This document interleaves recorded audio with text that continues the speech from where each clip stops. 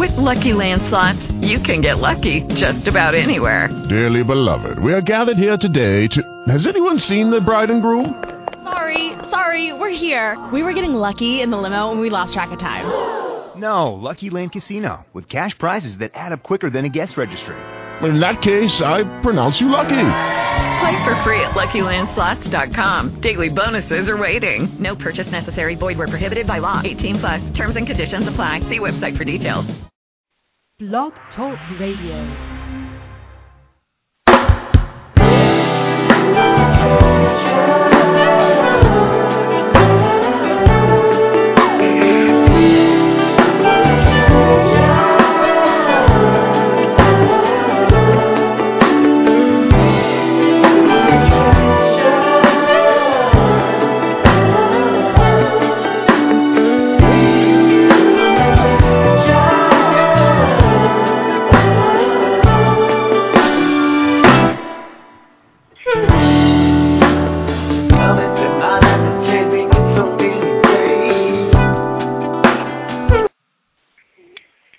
Welcome everyone to Parents, Kids, Music on this middle of December day. Hi, I'm Ian Eisenberg in New York, and we're going to have a good show today. We've got a really cool guest calling in later from Colorado. We're going to talk about music. We're going to talk about all the great things that are happening in music and all fun in the world. So what is everyone doing here for the holidays? Is everyone getting ready for their Christmases or Hanukkahs or Kwanzas, New Year's? You know, it's like one thing that's very exciting is concerts. For example, I know one thing I talk about a lot on this show is Phish. There are 4 concerts Phish is having at Madison Square Garden for New Year's coming up this December 28th, 29th, 30th, and 31st. And they're all sold out. You buy tickets online, like through resale sites, but they're super expensive. And one thing I've noticed is people are just not buying them. It's something I like to call StubHub hostage. Has anyone here ever felt like there's a ticket they really wanted to get, a show, a game that they just really wanted, but this is under StubHub hostage? It's crazy. It's like I'm currently in the middle of reading a book about the industry of selling tickets called Ticketmasters. And it's been a very interesting ride, just going from the beginning to the end. A lot of people don't realize this. We're just so used to having these ticketing systems, these computers that will list the times and all the shows. You can order them online. You can go to a Ticketmaster outlet or a box office if they still exist. And you can just pull up any seat that's available for sale, and you can print the ticket right there on your little ticket printers and stuff. In the olden days, before computers, that didn't happen. And instead, every ticket was printed for the event weeks or months in advance and had to be delivered to the individual outlets in advance. And as it got closer to the show, outlets that had unsold tickets farther away from the arena or the venue would then lose their tickets, as the ticket companies would take them and then bring them to the box office or to venues that are closer. And even in those early days, there were scalpers, there were speculators, there were people that were making money off of tickets. And you know what? It's not necessarily fair, the idea that the highest spenders should get the tickets, not the biggest fans. I know I've been lucky enough to be on the floor in the past. I've also had some of the worst seats in the house. I've also been shut out for tickets. Since you mentioned stuff about Phish playing New Year's Eve at Madison Square Garden. Last year I had tickets. This year I do not. This year the tickets are even tougher. You know, one big thing is supply and demand. Sometimes there's such a high supply, or there's like a limited supply, because there's only so many seats that can be in Madison Square Garden. There are roughly 20,000 tickets. How do they get distributed? It's not like Ticketmaster goes on sale and they just sell every ticket. No, there are tickets that go to VIPs or people associated with the bands, associated with the arenas. I remember back in the early 2000s, I was on the website for Madison Square Garden, and I saw that they had a special package where you paid an annual fee per ticket, and you would get a automatic guaranteed pre-sale for every seat in the house before they went on sale to the public. I thought this, except for the Knicks and the Rangers, since those were all done on season ticket basis. And I thought, wow, this is a great thing, because it was back in 2002. Once again, who was playing New Year's Eve at Madison Square Garden? Well, it was Phish, and I wanted to go, because Phish hadn't played a concert since 2000. It was like 2.5 years after their final concert at the time. And I was such a big fan, and I just wanted to go, and I didn't. Because I called the Garden, I asked them, how much is it to get the special one pre-sale? I was like, for a full year, it was, at least in 2002, I'm sure almost 10 years later, it costs more, $10,000 a seat. That's right. If I had $20,000 in 2002, I would be guaranteed to buy any ticket to any non-Knicks or Rangers event at Madison Square Garden for face value.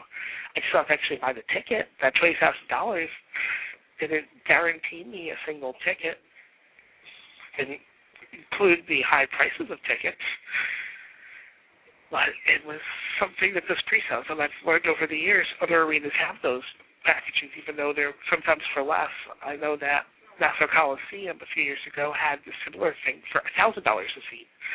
So for $2,000, I could have bought tickets to any concert at Nassau Coliseum for face value, which would be great. I know that I've seen a bunch of concerts in my life at Nassau Coliseum. It's an arena which I know that the owners of the Islanders want to get replaced. Over the summer, there was a vote in Nassau County about using public funds to build an arena to replace Nassau Coliseum, and let me have some tea because I'm feeling a little sick, and I will give you the answer of if that vote failed or passed.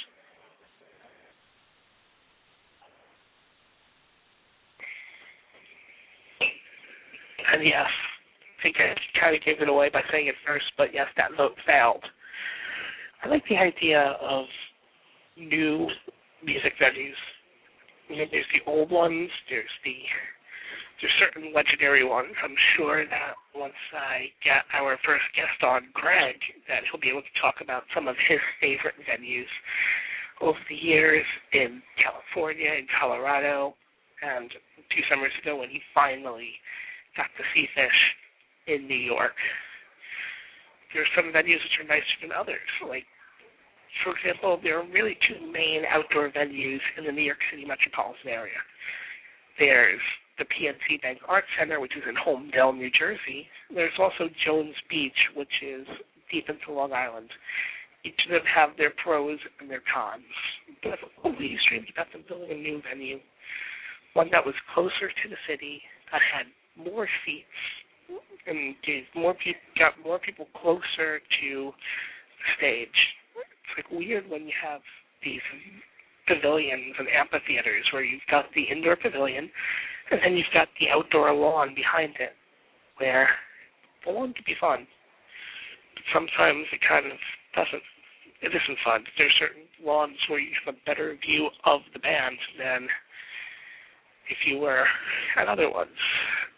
Like in the summer of 2009, I went to SPAC, which is the Saratoga Performing Arts Center, which is in Saratoga, New York. And it was a fun show. I saw Phish there, of course. They played Harpua, which is a very rare song of theirs, which I had not had a chance to hear up to that point. But I was on the lawn, and the lawn has just has just such horrible views. But it's okay, because the show is great, but I wish I could. So places where you're in a venue and you wish you can be in that seat. I remember seeing a concert in Philly at Veterans Stadium. It was Dave Matthews, and it was Dave Matthews Band along with The Roots, and also playing with Santana.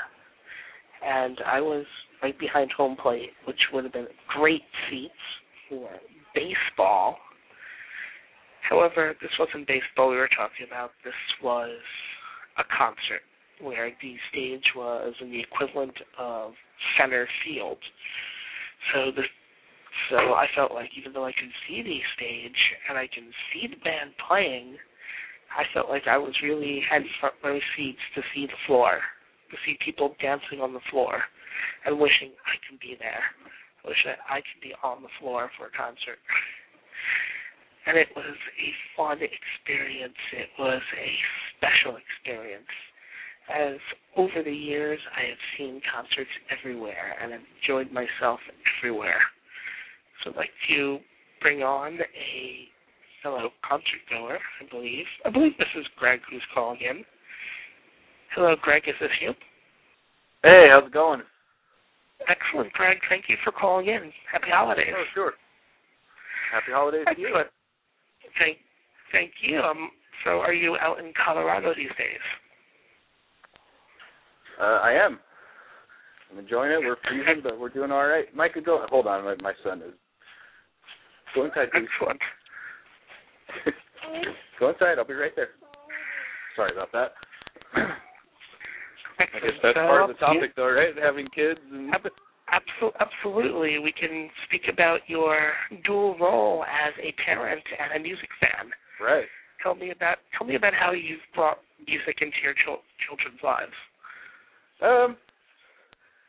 We obviously we listen to a lot of our own music here, at the house, in the car. A lot of Fish, a lot of Grateful Dead, a lot of String Cheese Incident.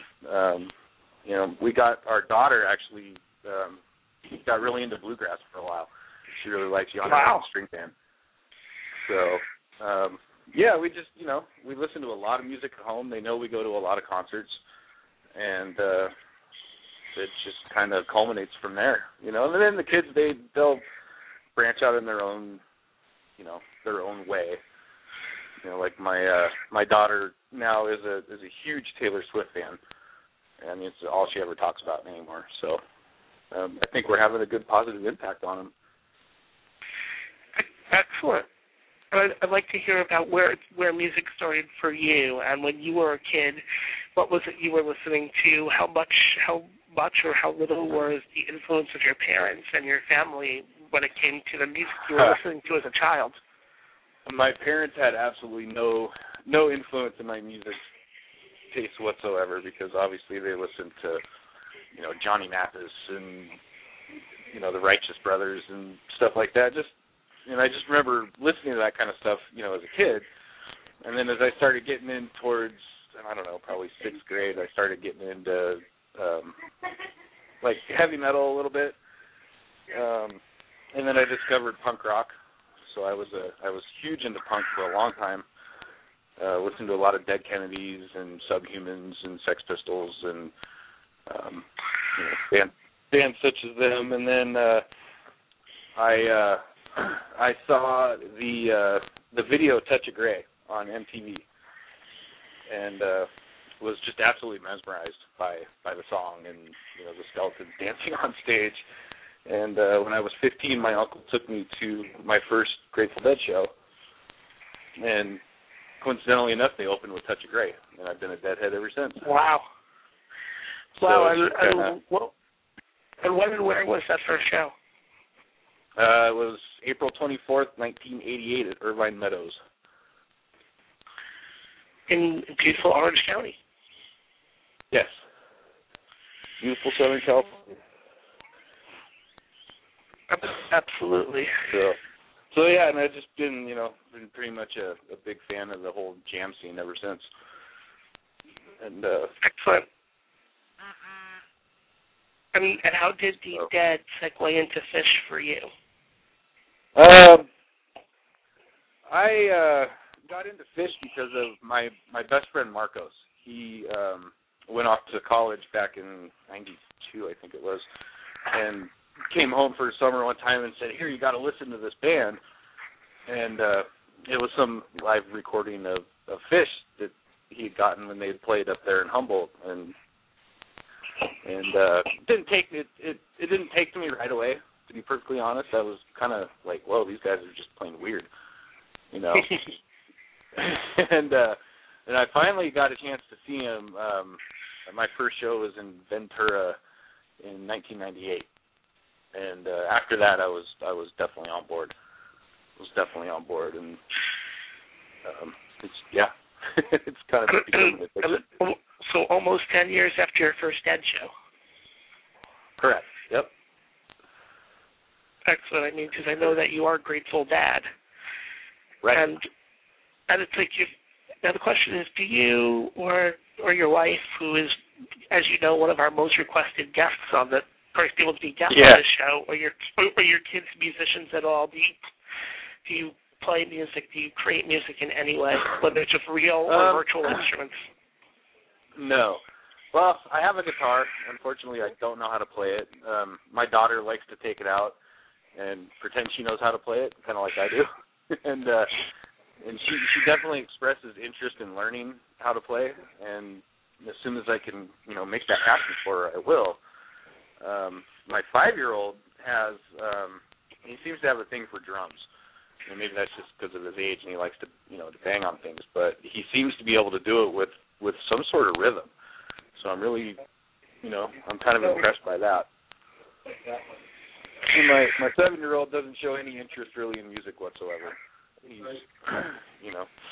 little bit, I guess. He likes Michael Jackson a lot. So there's certain people where there's just influences.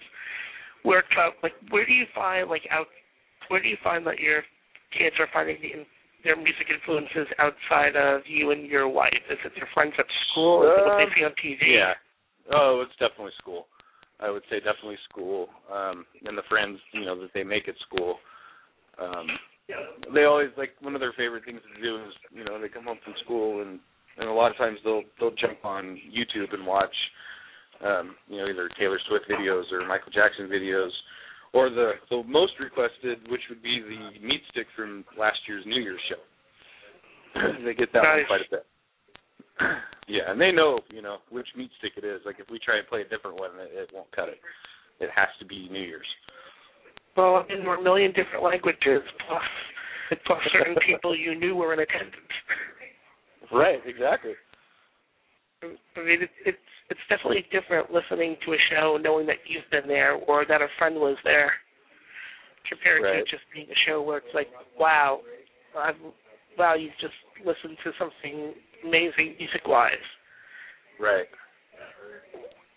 That's something that's beautiful. So my question to you, Greg, is what do you suggest to other parents in terms of allowing kids to be exposed to music, and what is the advice that you would have for other parents?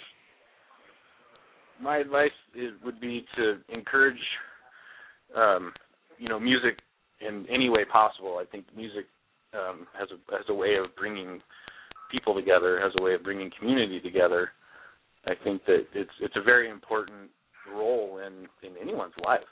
I mean, it brings so much happiness and joy and expresses so much emotion, that it would be. I just think that it would be a good outlet for kids. It's something that they should definitely be involved in, and encourage that as much as possible. Excellent. And is there anything that you wouldn't suggest? Do you see any role in censorship, or how do you talk to kids about music that might have questionable lyrics or things that they may be suggestive? I haven't really come across that too much at all. So no, I don't know that I have any advice for that. I just think it's up to the parent, whatever they feel is age appropriate for their kids. It's the parent's choice when it comes to what kind of music their kids are going to listen to at a certain age.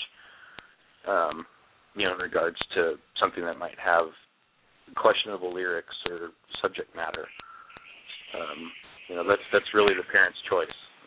In my case, like I said, I haven't come across it too much. And I tend to be pretty open-minded. I don't feel that, if you listen to, like Black Sabbath or something, that your kids are going to turn into devil worshippers. I know that was a huge topic back when I was a teenager. I just don't agree with that. I just don't think music can turn somebody into something like that. What do you think about the famous parental advisory labels that were just so famous in the 90s? Oh, I think they're ridiculous. I think censorship really in any form is pretty ridiculous. And again, it's really up to the individual parent if they want to let their child listen to it. But I think with that comes a certain responsibility of, making sure you're raising your kids right so that they don't turn into something,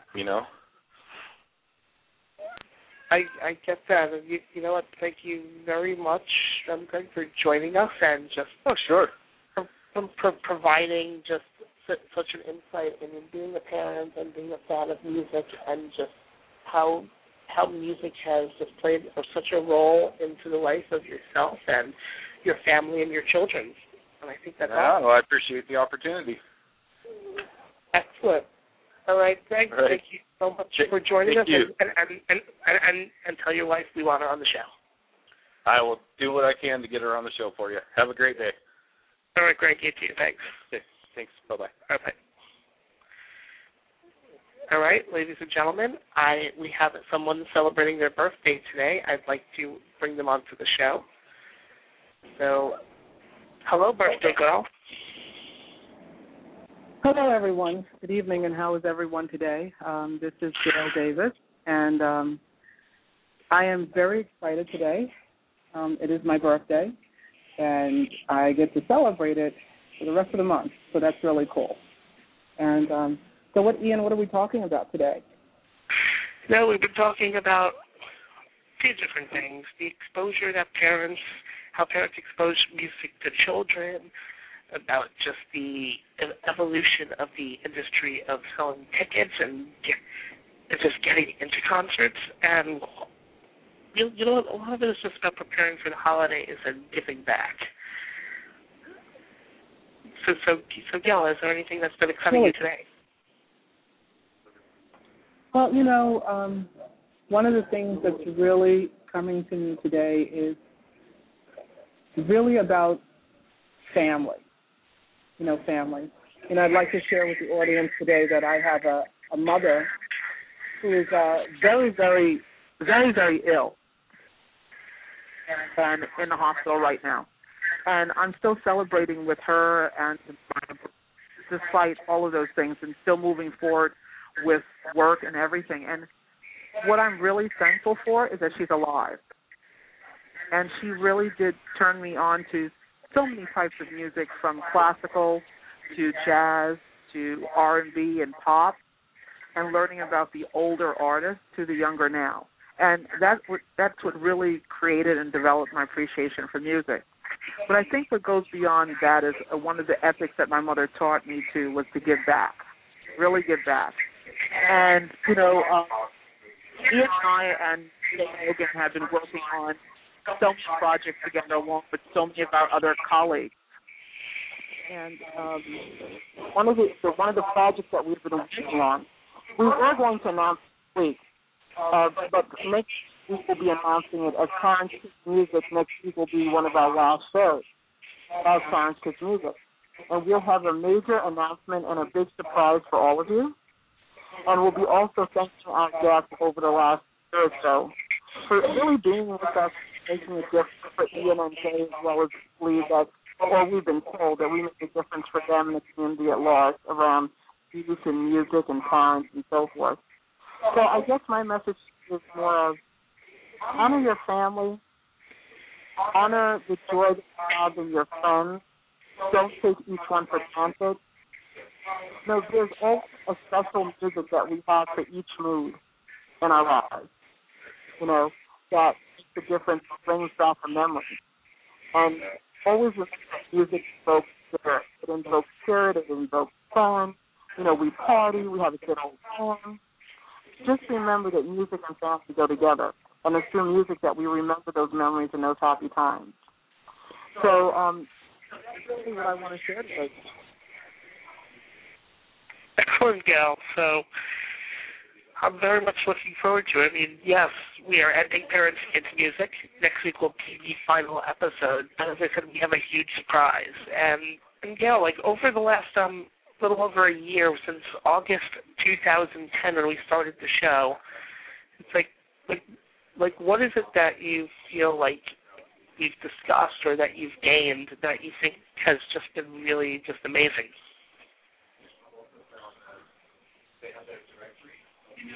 Ian, I go back to my mom. You really don't realize when you remember it. And what I really realized we've had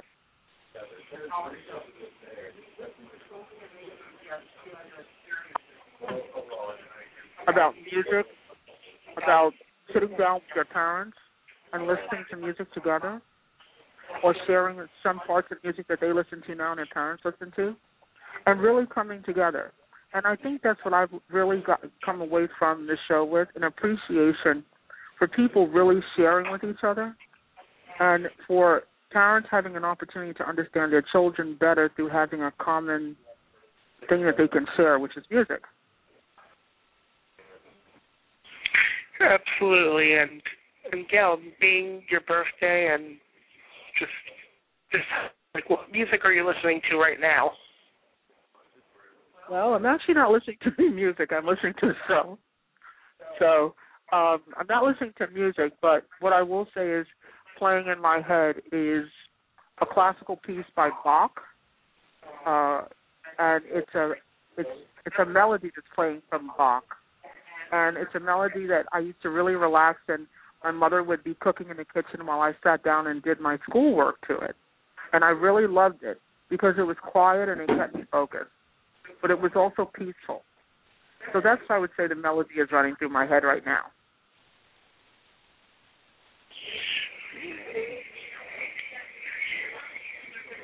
Well, Gail, I think that's just beautiful, just the classic music, and just being able to connect with your mother and with your family. I think that's just been beautiful. So I'd like to thank everyone for joining us today. I'd like to thank Greg for being such an amazing guest, and please join us next week for the final episode of Parents Kids Music. Will be our series finale. We will have all the bells and whistles. It will be a very enjoyable show. So we will keep you posted, and we're looking forward to being in touch with you all next week. And once again, everyone, wish happy birthday to Gail. Thank you, everybody, and have a beautiful day.